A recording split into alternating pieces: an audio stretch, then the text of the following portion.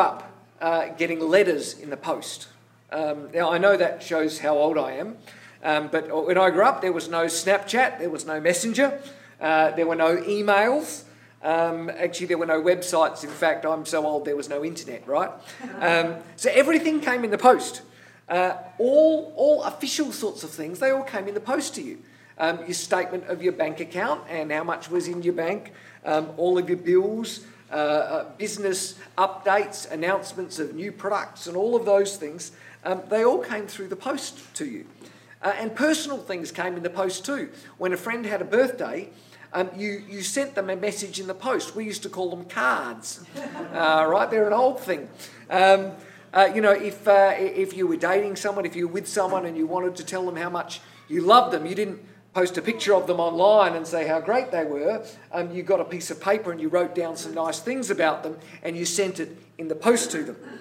And what that meant is that when I was growing up, the post was actually a really important thing. It was a thing, you didn't know how much money you had in the bank if it weren't for the post. You didn't know when to pay the water bill if it weren't for the post. You didn't know when the registration on your car was due if it weren't for the post. And at least in my house, that meant that checking the post was a big deal. And kids, at least in my house, we actually fought over, who would get to check the letterbox. And if Mum, drove us home from school, it was a race to see who could get out of the car quickest and get to the letterbox to see what mail was there. And man, if there was a letter with your name on it, that was a good thing. It was a big deal. So I can kind of imagine, just in a little way, what it would have been like to be a tiny church in the Middle East thousands of years ago and discover that Peter had sent you a letter. We're starting a new series at Tide, a new series that we're calling Surviving and Thriving. I'll explain the title a little bit later. But basically in this series, we're going to dig deep into a small book up the back of your Bible that's called 1 Peter. We call it a book, but it's actually a letter. It's a letter that was written to a group of Christians thousands of years ago. We're going to start today, and we're literally going to start at the beginning of the book, chapter 1, verse 1, and we're going to go through the whole book, the whole letter. It's not a very long letter. I don't know how many weeks it's going to take us yet, but it's going to take us a few. And I want to tell you, I think you're going to love this letter. It's a letter that maybe some of you are going, I've never read that letter. I have no idea what's in it. I think you're going to love this letter.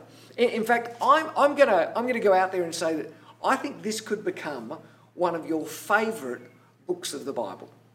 It's going to become one of your favourite books of the Bible. And I'm going to explain why later. But let's begin by reading the opening couple of verses. So if you've got your Bibles, 1 Peter is a really small book. The easiest way to find it is to start at the back, right? You start right at the back of your Bible, you'll get Revelation. And if you start kind of going forward from the back, the next book is a tiny book called Jude. You'll never find that. It's just one page. You'll flick over it.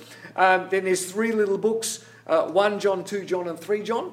And then there's 1 and 2 Peter. There's 2 letters that Peter wrote.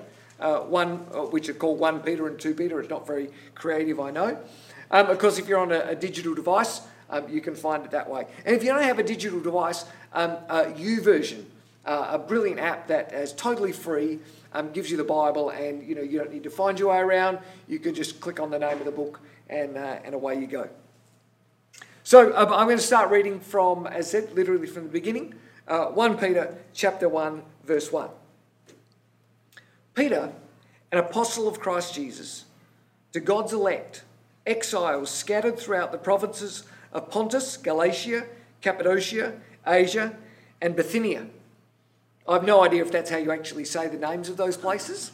But someone once told me, if you say anything confidently and people will go with it, all right? So that's what I'm going with. I'm just confident. Pontus, Galatia, Cappadocia, Asia, and Bithynia, who have been chosen according to the foreknowledge of God the Father, through the sanctifying work of the Spirit, to be obedient to Jesus Christ and sprinkled with his blood. Grace and peace be yours in abundance. That might sound like a lot of big words, and it might not sound like the start of something really cool. But to get how cool this is, we need to kind of we need to reverse a little bit and go back and understand a little bit about this book. You know, the who and the what and the where and the why of 1 Peter. So let's start with Peter. 1 Peter was written by Peter, right? Yeah, not a trick question. And this is Peter, who was one of the 12 disciples, one of the apostles. So when you read the stories of Jesus, the Matthew, Mark, Luke, and John, you'll read about a guy called Peter in those stories. It's this Peter. Okay, this is him. Jesus said this about Peter. Jesus said, I tell you that you are Peter. His original name wasn't Peter. His original name was Simon.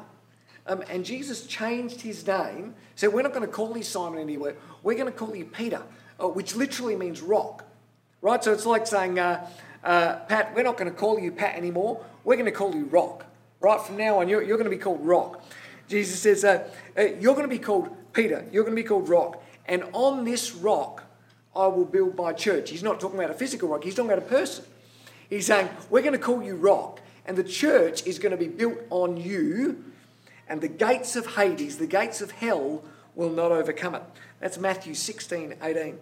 And you know, Jesus was right. Peter became a leader, this guy that was one of Jesus' 12 kind of closest followers, one of his inner group. He became a key leader. When you read the book of Acts, you read the first sort of 8, 9, 10 chapters in the book of Acts, you'll see Peter's name come up, and Jesus was right, he became a key leader in the early church. He was based in Jerusalem at that time. That's kind of where the church started. But in the decades that passed, Peter left Jerusalem, and he literally travelled around what they thought was the whole world then, around the Middle East and the Mediterranean, with this story of Jesus, sharing it with as many people as he could. Peter has left Jerusalem, and we know when we get right to the end of this book in chapter 5, verses 12 and 13, that Peter writes this letter when he's in Rome. Okay, so he's currently in Rome, and he's writing it with the help of another young Christian guy called Silas. So he's got at least someone else around him, and he writes this letter there. It's a letter that he writes to a bunch of churches. They're the churches that I read out that he lists there. And there are a bunch of churches. If you're a geographically inclined person, these churches are all based around what we now call Turkey, that part of the world. And the places that he listed are sort of regions. Okay, it's a bit like saying, I'm writing this letter to, to us. He's saying, look, I'm writing this letter to people who are in Happy Valley and Flagstaff Hill and Ranella and Woodcroft, like to a whole sort of region. He writes this letter. And it's what people call a circular letter.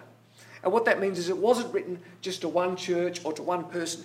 It was written to a region. And so what would have happened is Peter wrote the letter, couldn't upload it, couldn't put it in a letterbox, literally written on a scroll, on a parchment, and where it would have been rolled up and it would have been given to a messenger. And that messenger would have travelled to the region, gone into the first of those cities, the first of those areas, gone to the local church there, found the local church, and literally would have done what I'm doing, standing up the front, would have unrolled that letter and read it aloud to all the people. Now, if they were really lucky, they might have had enough money and the means to copy it. But most likely they couldn't. Most likely they read it and they read it and they read it, and they actually kind of memorised the letter. And then it would have been rolled up and that messenger would have gone on to the next town and done the same. Okay, so that's the way he's written this letter, is to be circulated amongst a whole bunch of churches. Historians tell us the letter was probably written around 64 AD, so around 30 years or so after Jesus' death and resurrection. And that date's really important. It's really important because that tells us that the letter was written after the persecution of Christians under the reign of Roman Emperor Nero had begun.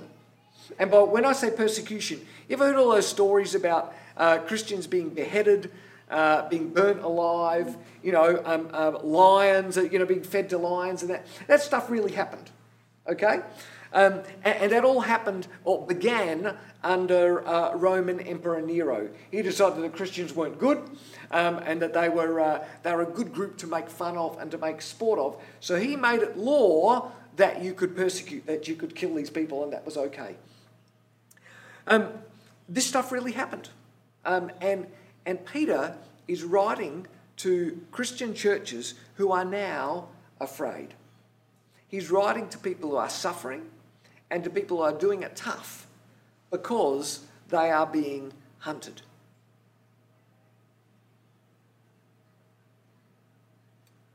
Peter is writing to churches to encourage them. That's what this letter's all about. And that's why I think some of you are going to really love this letter and really love this book.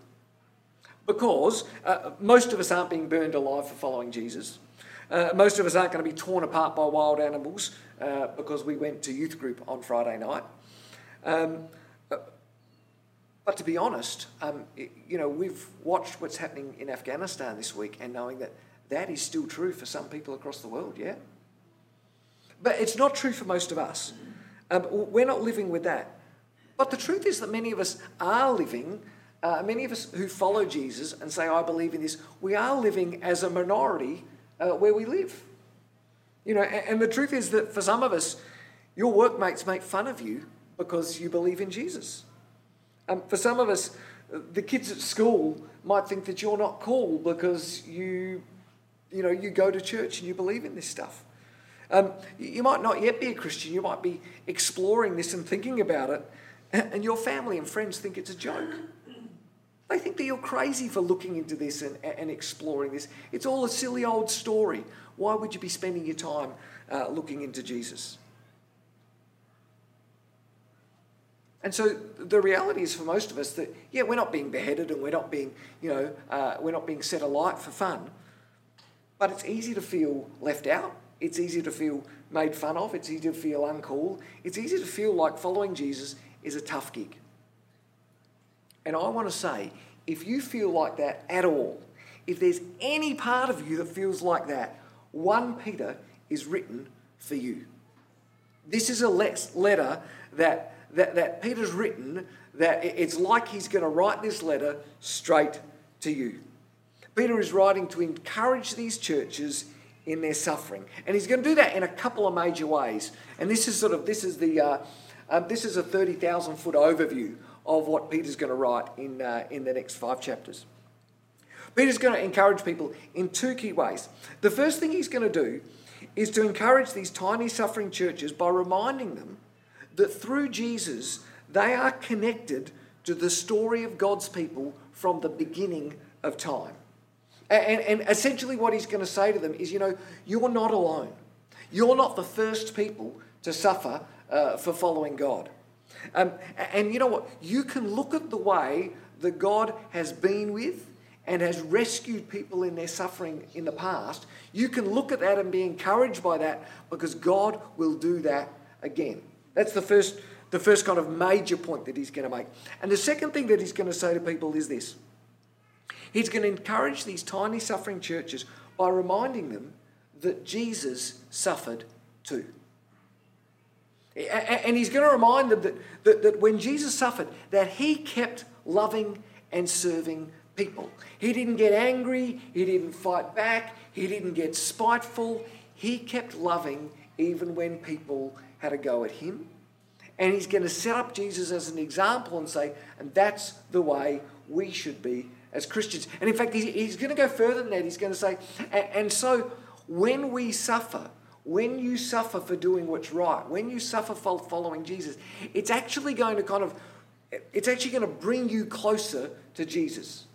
It's actually going to draw you closer to Jesus because you're going to sort of connect with him in your suffering because he suffered too. Peter is writing to these tiny churches to help them survive and thrive. That's where our series titles come from. What Peter's telling those churches is, you know what? This isn't the end. You can survive this And more than that, you can thrive in this. That's the message of this book, and that's going to be the message of this series. So if you're looking for ways to survive and to thrive as a Christian in your workplace, in your school, at uni, in your family, with your friends, this series is for you. And I want to say, if you're just checking out Christianity, if you're kind of new to this Jesus thing, I've got good news for you. Because the way that Peter writes about Jesus and writes about faith is going to help you understand what it means to be a Christian. And more than that, hopefully, it's going to explain to you why it's worth following Jesus. Because Peter's going to spend a lot of time saying, I know it's tough, but it's worth it. Right? And so Peter's going to explain to you why it's worth following Jesus. So if you're kind of new to the faith or exploring it, stick with us, because I think this series is going to be really helpful to you. Okay, but back to these opening few verses. Peter, as an apostle of Christ Jesus, to God's elect, exiles scattered throughout the provinces of Pontus, Galatia, Cappadocia, Asia, and Bithynia, who have been chosen according to the foreknowledge of God the Father, through the sanctifying work of the Spirit, to be obedient to Jesus Christ and sprinkled with his blood. For the rest of our time together today, I just want to pick up just literally one really important word in those first two sentences. Peter begins by introducing himself and outlining who he's writing to. He uses these two words. He talks about God's elect and exiles. And they're actually two really important words that we're going to come back to in future weeks. But then he goes on and he says, to you who have been chosen. To you who have been chosen according to the foreknowledge of God. Peter wants his readers to know right from the beginning that you are chosen. You are chosen, and you're chosen in advance by God. That's what foreknowledge means. It means that God saw in advance, that he chose you in advance. He wants you to know that when times are tough, when you think to yourself, this really isn't worth it, I've made a mistake, this whole Jesus thing is just a waste of time, it's a big mistake, he wants you to know that God chose you. In fact, that God chose you before you chose him. God's not responding to you choosing him. It's God that reaches out first, that he chose you, that he knows where you are, he knows why you are where you are, and that you are chosen. He knows where you are. He wants you to be where you are. You are chosen by God to be in the place that you are in. You are chosen. You are chosen through the sanctifying work of the Holy Spirit. Now, sanctify is one of those kind of big Bible words that we don't really use in everyday life, right? You know, walk around and say, I'm feeling sanctified today. But sanctified, it really means to be set apart or to be made holy. In other words, what Peter's saying is that followers of Jesus, they're chosen by God, and as chosen people, the Holy Spirit is at work in those people. Right? That you're set apart, you're made holy. That the Holy Spirit is inside you and is doing something inside you, and is doing something, and it says that you would be obedient to Jesus Christ. He's saying not only are you chosen, you are chosen, and the Holy Spirit is at work in you. The Holy Spirit is doing something special and exciting inside you, and that is to make you obedient to Jesus. You're not an accident. You're not alone. You are chosen by God, and the Holy Spirit is working inside you to make you more like Jesus. And he says, this is what the death and the resurrection of Jesus make possible. That's what he means when at the end there he says that you're sprinkled with his blood. Do you see that little phrase? You're like, what's that all about? Peter was a Jewish person, so he knows, and his Jewish readers know, when they see that phrase, they think of the way the whole sacrificial thing used to go, right? Because the priests used to take an animal, they'd sacrifice the animal, they'd take some of the blood of the animal, and they'd sprinkle some of that blood, which was sort of a sign of of the forgiveness of sins and of making people right. But of course, for New Testament Christians, for the people who are reading this, they're sort of thinking that, but they're also thinking, when they think obedient to Jesus and sprinkled with his blood, where do their minds go straight away? They go to the cross, right? Because that's where Jesus' blood was sprinkled, right? So it's kind of a code way to say, when you read that, your mind's supposed to sort of hyperlink straight to Jesus' death and resurrection on the cross. That's what sprinkled with blood would do for these first readers. They go, yeah, I get that. You're not alone. You're not here by accident. You are chosen by God. And his Holy Spirit is at work in you to make you more like Jesus. And that is possible because of what Jesus did on the cross. That's the headline of this letter. Right? That's Peter's he's not holding anything back. He's telling you right in the first couple of sentences, that's what I'm here to say. He's saying, I know it's not easy. I know you're in a tough time. I know things aren't going well. I know you're suffering. And the truth is, it's probably going to get worse. But I want you to know that you're not in this place by accident. And that you are not alone where you are. You've been chosen by God. His Holy Spirit lives in you and is working inside you to make you more like Jesus. That's what the death and the resurrection of Jesus makes possible for them, for those first readers, and what it makes possible for us. And that's good news. That's unbelievably good news. If you're a Christian, that's the message coming at you in this letter, and you should be thinking, this is going to be good. Right? If that's the message, I want to hear that. That is a good message. And if you're not a Christian, if you're still exploring this Christianity, if you're not sure what you want to believe, this letter is going to show you how awesome Jesus is. He's going to show you why a relationship with Jesus in this world is worth it. And is worth it even when times get tough. In fact, he's going to try and show you that a relationship with Jesus is worth it, especially when times get tough. He's going to make the point actually that the tougher it gets for you, the more important it is to have Jesus in your life. The more important it is to hold on to your faith.